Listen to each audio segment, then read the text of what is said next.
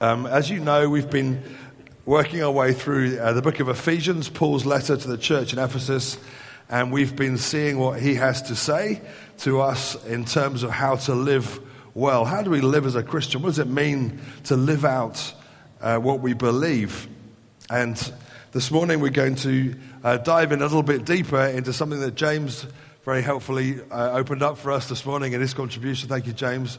My first point this morning is how many times through his letters Paul mentions the term in Christ. So, James, you've kicked off with my first point. Thank you so much. It's actually very reassuring as a speaker when that happens. It doesn't always happen, but when it does, it's very reassuring to know that you are hearing from God. So if you'd like to turn, please, actually to 2 Corinthians, we're going to look at another of Paul's letters this morning. It's a bit of a bonus because obviously we've dealt with some of these themes already, but we're going to dive back into the theme of being a new creation. What does it mean to be in Christ? And most clearly we see that in 2 Corinthians and chapter 5. So let's just read that verse, 2 Corinthians 5 verse 17. I'll read it and then we'll ask for God's help as we look into it. If anyone is in Christ, the new has come, the old has gone. You are a new creation. What does it say? I've got a different version here. If anyone is in Christ, the new creation has come, the old has gone, the new is here. You might have a slightly different version. Father, we thank you so much for your word. We thank you for these incredible truths that we can read in front of us on a page. We pray, Lord God, that that's not where they would stay. We pray, Lord God, for the truth to set us free. Lord, we know that you said when you know the truth will set you free. And Lord, I pray for a gathering this morning, a community of free people. People who know what it is to enjoy the freedom that was intended when you made human beings, Lord. Free to know God, free to be full of your Holy Spirit, free to dwell in the presence of the Almighty, free to fulfill the things that you call us and ask us to do on the earth. Father, I pray that in Jesus' name. Amen. If anyone is in Christ, he is a new creation or a new creature. It is a fundamental thing that God has done for us. I think sometimes we can feel that when we come to faith that we've made a bit of a decision, and that's not that isn't true, but it's so much more than that that's happened to us when we come to believing in Jesus. Some of you this morning might be in the position where you're still not sure whether you believe and want to follow Jesus yet. And this message can help you, I hope, to cross the line of faith, to enter into a relationship with a living God that will change everything that you've ever understood or known. If anyone is in Christ, he or she is a new creature, a new creation. A very fundamental thing, the most fundamental thing possible has happened to you. And as James mentioned, I alluded to, Paul talks about it and he uses this phrase, in Christ. He uses that phrase again and again and again. What he's doing is he's massaging into his hearers and into us this morning that this is incredibly important. That you, as a believer, when you said to Jesus, yes, it's your way, not my way. When you said to Jesus, I want to follow you for the rest of my life. Come forgive my sins. When you did that, you entered into this position of being in Christ. God did something in you by the Holy Spirit. Something spiritual happened in that moment. For some, it can be very dramatic. The Apostle Paul himself, of course, on the road to Damascus, had this incredible a vision of the risen Lord. And he heard an audible voice. And something incredible happened. He knew that something had changed. And for some of you, it was a bit like that. Maybe you didn't hear an audible voice or see a light. But for you, it was like scales or something fell from your eyes. I see, now I see. And so people use those kind of terms. I was blind and then I could see.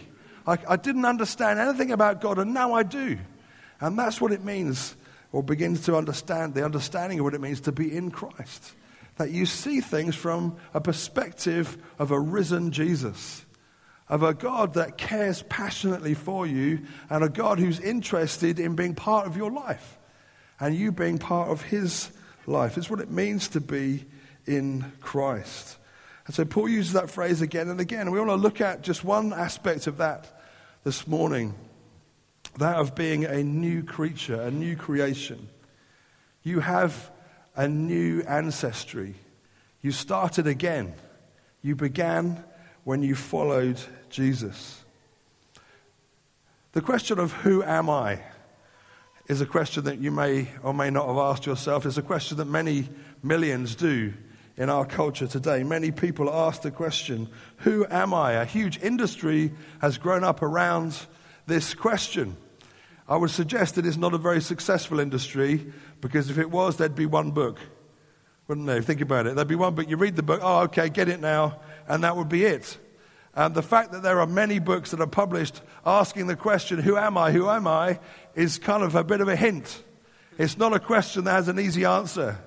It's not a question. In fact, if the industry answered the question, it would be game over, wouldn't it? You wouldn't buy any more books. So just be aware of that next time you pick up a book that claims to tell you everything you need to know about yourself, because it's a con, I'm afraid. It just makes you buy more books. Which maybe is a good thing, I don't know. It depends if you're the author or not, I guess. There's a recent TV show, and there's one that comes back and forth you may be aware of, called Who Do You Think You Are? Has anyone seen that? Who Do You Think You Are? Where the kind of presenter brings in a celebrity or maybe a less well-known person and asks that question, who do you think you are? And they look through the ancestry of this person. They go through the archives, and they find out as much as they can about where this person has come from, with the idea of answering the question, who am I? And a few years ago, Amelia Fox, who is famous from the Silent Witness programs. If you've enjoyed that, Cheryl and I really like watching Silent Witness. If you do, then you'll know who she is. And she was 8 months pregnant at the time she did the show, and she was very interested in her own history. And one thing she said was the best thing she thought she could do for her unborn baby was to answer the question, who are you? To help this baby understand where they'd come from. Now that's all fine as far as it goes, unless you find out that your ancestor is Genghis Khan or an axe murderer, in which case you're sunk, aren't you? If actually the truth is that you are locked into your own future by your own history or DNA, as it were, then that might be fantastic news. It might just be the worst news ever, and you might spend the rest of your life trying to get away from it. That's true for some. But people, and maybe you're one of these, are looking for that sense of meaning. What is it?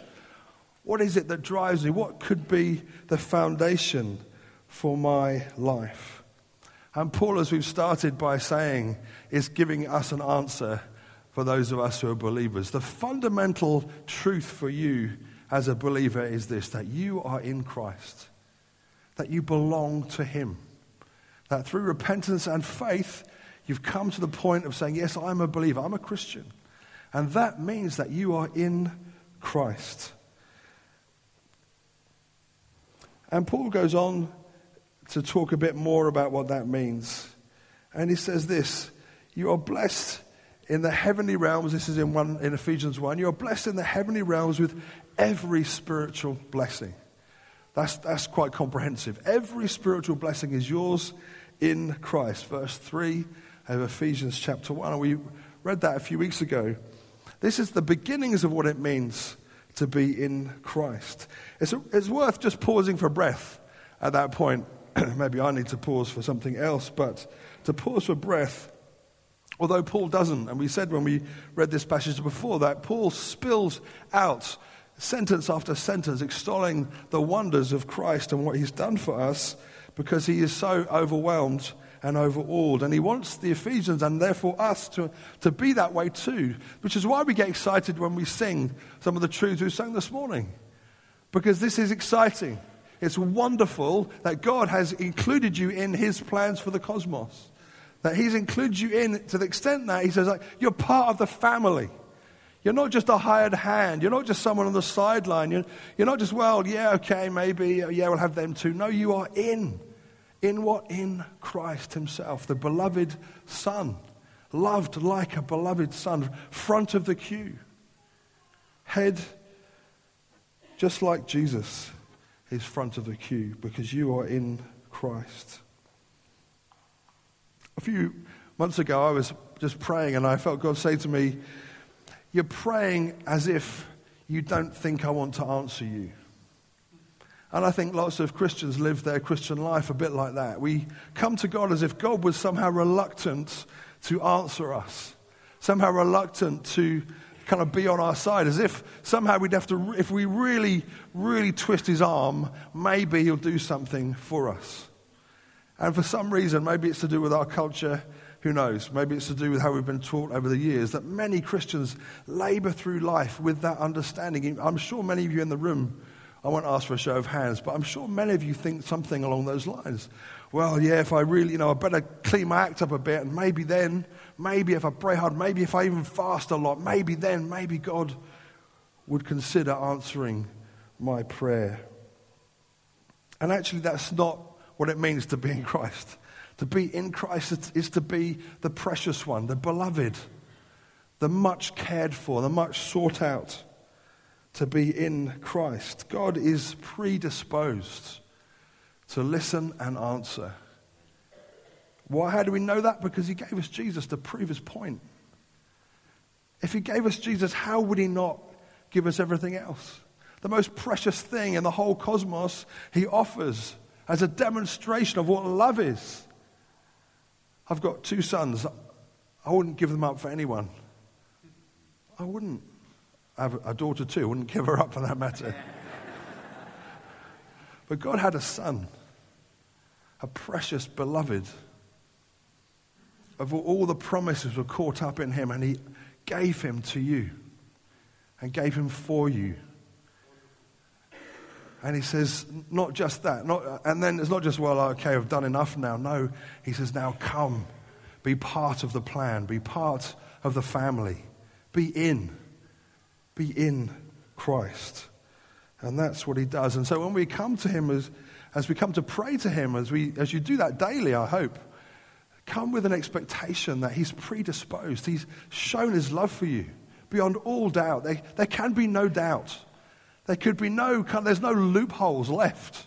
He's given you Jesus. He's given you his own dear and beloved son. So Paul starts by saying, he's saying you're already in a position of blessing. You're already there. He's already answered. He's already answered you with salvation by filling you with his Spirit. And if that's not true of you, that can be easily done. It can be easily done. It's something that God wants for you, to be full of his Holy Spirit, to know that you're loved. It was a lovely older gentleman discipled me as a young man, a guy called Henry Tyler that some of you might have heard of. And he said the tragedy for some Christians is they never experience the embrace of God. It's always kind of cold facts for some. It's always words on a page. It's always at arm's length. And what God does by the Holy Spirit is he sheds abroad the love of God in your heart. It's emotional. It's a feeling. It's an embrace.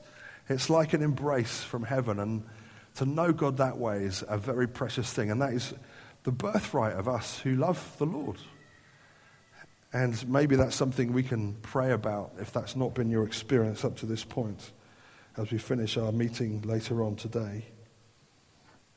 But knowing that will also add faith to our prayers, knowing that he's predisposed to love us, to be in Christ, to be a new creature, is to be predisposed to answer us. And that will add faith to us. God wants us to pray things and ask things that are beyond our experience, beyond where we might feel comfortable. We might think, well, how could that ever be? And as we pray and continue to pray for the blessing of this city and cities like this around the world, we need to pray prayers that are way beyond our kind of immediate expectation, that hundreds would come to faith, that many would know the blessing of God because we turn to him in prayer. Paul talks a little bit more about what it means to be a new creature in Romans and chapter 6. So I'll just read this short passage and make a couple of thoughts, and then we'll finish this morning, or I'll finish at least. In Romans 6, starting at verse 5, "For you, if you have been united with him in a death like his, we will certainly also be united with him in a resurrection like his. For we know that our old self was crucified with him, so that the body ruled by sin might be done away with, that we should no longer be slaves to sin, because anyone who has died has been freed from sin. Now if we died with Christ, we believe that we will also live with him. For we know that since Christ was raised from the dead, he cannot die again. Death no longer has mastery over him. The death he died to sin once for all. But the life he lives to God. In the same way, count yourselves dead to sin, but alive to God in Christ Jesus. Therefore, don't let sin reign in your mortal body, so that you obey its evil desires. Do not offer any of the parts of yourself to sin as an instrument of wickedness, but rather offer yourselves to God as those who have been brought from death to life, and offer every part of yourself to him as an instrument of righteousness. For sin shall no longer be your master, because you're not under law, but under grace. So what it means to be a new creature, to be a new creation, Paul is describing it here, to be in Christ. He's describing what it means. And he says that the body ruled by sin has been done away with. When you come to the cross of Christ, as you come and asking for salvation, you're coming to a cross for a reason. You're coming to say, I want to be included in this. I recognize that the only hope for me is what you have done for me, Jesus, on the cross. And God says, yes, I will take away the broken life that you're offering. I will replace it with my perfect one. And that happens at the foot of the cross for us. And that body that you had, that you were born with, is governed, he says, is ruled by sin. And you might think, well, that's a bit harsh, isn't it? Well, yes, it may be, but it's also the truth. We talked about that the other week. Recognizing that we're born into sin. We didn't have to teach our children how to sin. There's no manual teaching your kids to annoy each other. You don't need to do that. Have you noticed that as a parent? It's not something you spend a lot of time doing. It's not part of the, it's not part of the sort of how to be a good family booklet that you get. Do you get those when you have babies? You don't get any kind of, no, you don't get a manual, do you? Just send you home with a baby and you have to get on with it. But you don't have to teach them to be. My mum said of me that I could make my sister cry before I could walk, which I don't know what you make of that, except, my goodness, I needed forgiveness from someone, mainly from my sister, but actually also from God. But how do we deal with that? I don't know if you've watched the Olympics, if you watched the curling in the Olympics. It's a bit like kind of bowling on ice, isn't it? And they twist the stone. What's it called? A stone, isn't it? The curling stone. Have you been mesmerized like this, like I have been? And they give it a twist, and it kind of, you think it's going straight, but actually they've very slightly twisted it, and somehow it goes off in a direction. They do that funny thing with the brooms or whatever they are. What I really like actually is that one of their feet is slippy and one's sticky, and that just must be such fun to get around the ice. Sorry, that's got nothing to do with this. But it's like bowling on ice. And if you've done bowling, like, not 10-pin bowling, but bowls bowling, you'll know that the bowls have a bias. And however hard you throw them, and you can throw them pretty hard, eventually they'll turn off to one side or another. And actually the Bible talks about our sinful nature like that however hard you might try, eventually you find yourself drawn into sinful behavior. And the Bible says that sinful behavior actually is not surprised, because it's your nature. It's the nature of a bowling ball to turn to the side of its bias, and it's the nature of humans to turn towards sinfulness. And how do we deal with it? Well, a death has to happen. And it's either yours or Jesus' death. And Jesus says, I'll take it. I'll take it for you. And through his death, that body of sin was done away with. And he says, I'll give you my life in place for your death. He rose to life. And it says it's done away with. That bias can be removed in your spirit, in your inner person. And instead that you become a slave of sin, you become rather a slave of righteousness. It says that in verse 18. Someone was speaking about this passage and said that he'd seen a poster in the States that said this: a Christian is just one sinner telling another sinner where to find bread. And the speaker said, that is rubbish. That is not what a Christian is. The fundamental truth about who you are is not just a miserable sinner hoping somehow to find a bit of bread, a bit of food, a bit of sustenance. No, that is not what it means to be a new creature, a new creation. That is not what Paul spends a long time trying to describe. He says, no, you're not just a miserable sinner, and well done for noticing. He says, no, you are a new creation. God lives in you. You've become part of something that is beyond your wildest imagination. The Creator God is with you and in you and you in Him. Not a miserable sinner. Where's the good news in that? Why is that good news to tell someone that? The gospel is good news. It's good news, not a slave to sin, not a wretched sinner hoping maybe somehow that God will forgive you. No, you are righteous with His righteousness. A slave even to righteousness, a bias towards God, a bias towards goodness. And you find that at work within you. You find that work within you is another draw now, a draw towards Him, a draw towards holiness and goodness, a draw towards love for others, love for a city that might not have been there in the same way before. And that has an outworking, and we're able to rejoice in that. And actually, we need to work at it too. And the reasoning Paul gives is this. He says, look, if you died, then you don't sin anymore. The dead people don't sin. Have you noticed that about dead people? They're not tempted. A dead person in the room, you could hold £1 million up to them. You know, there's no envy at all, is there? It's just nothing. He who has died has been freed from sin. It had to happen. Death had to happen to be freed from sin. And so it has in Christ. And then Paul goes on to say, actually, that's the beginning. It's the beginning of something. And now he says, consider yourselves dead to sin. You need to reckon it so. It's actually happened. It's a real thing. You're a new creature, a new creation. Now reckon it so. And part of what we do when we come together is that reckoning. We sing, we gather around God's word, we meet in groups and persuade each other and encourage each other that it's true, because we need to consider ourselves, to reckon ourselves dead to sin.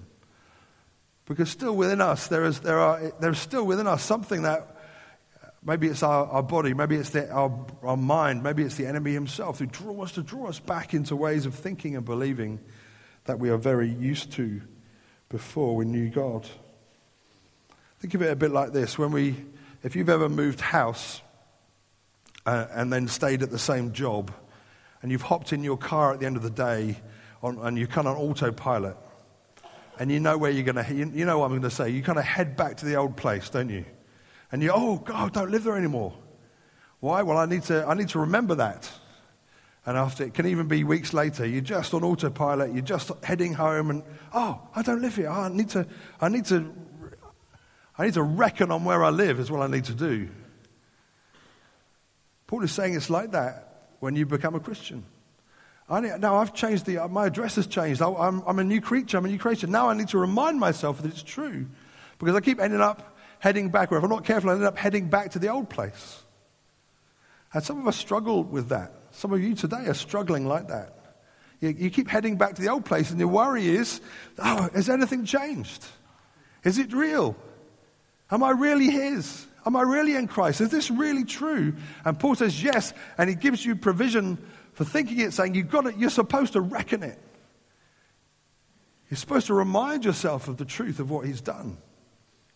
We do have an enemy that if he can't steal you, but he can make you miserable if you're not careful. And the best way is by bringing that sense of condemnation, which is what he does. That's what he does. Condemns believers day and night.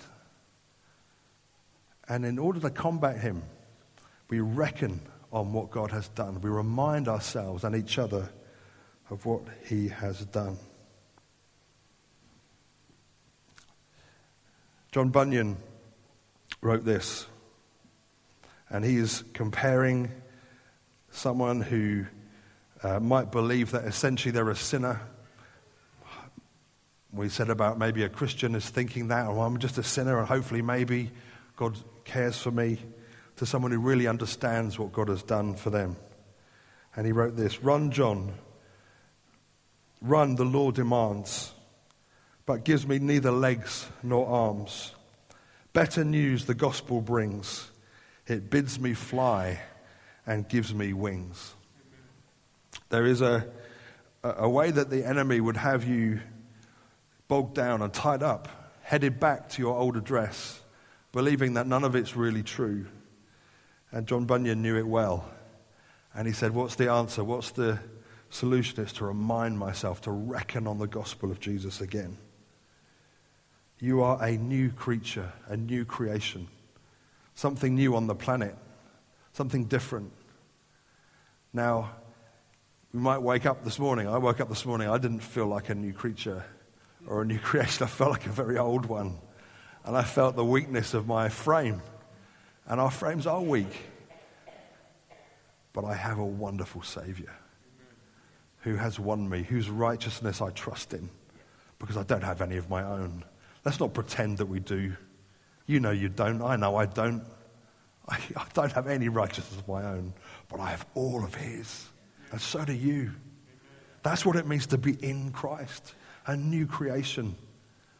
Something brand new, perfect, clean. Not sullied by all the things that rush into your head when you worry about whether you're righteous or not. It's his righteousness. It's his. Run, John, run, the Lord demands, but gives me neither legs nor arms. Better news the gospel brings. It bids me fly and gives me wings. As members, people of this church, we are called to reach this city, to really fly with the gospel, to serve people who are disadvantaged, to love everybody, to hold out the word of life. It's going to take everything that all of us have, everything that we have, all our energy, all our collective wisdom, everything we have to organize ourselves, the faith that God gives us.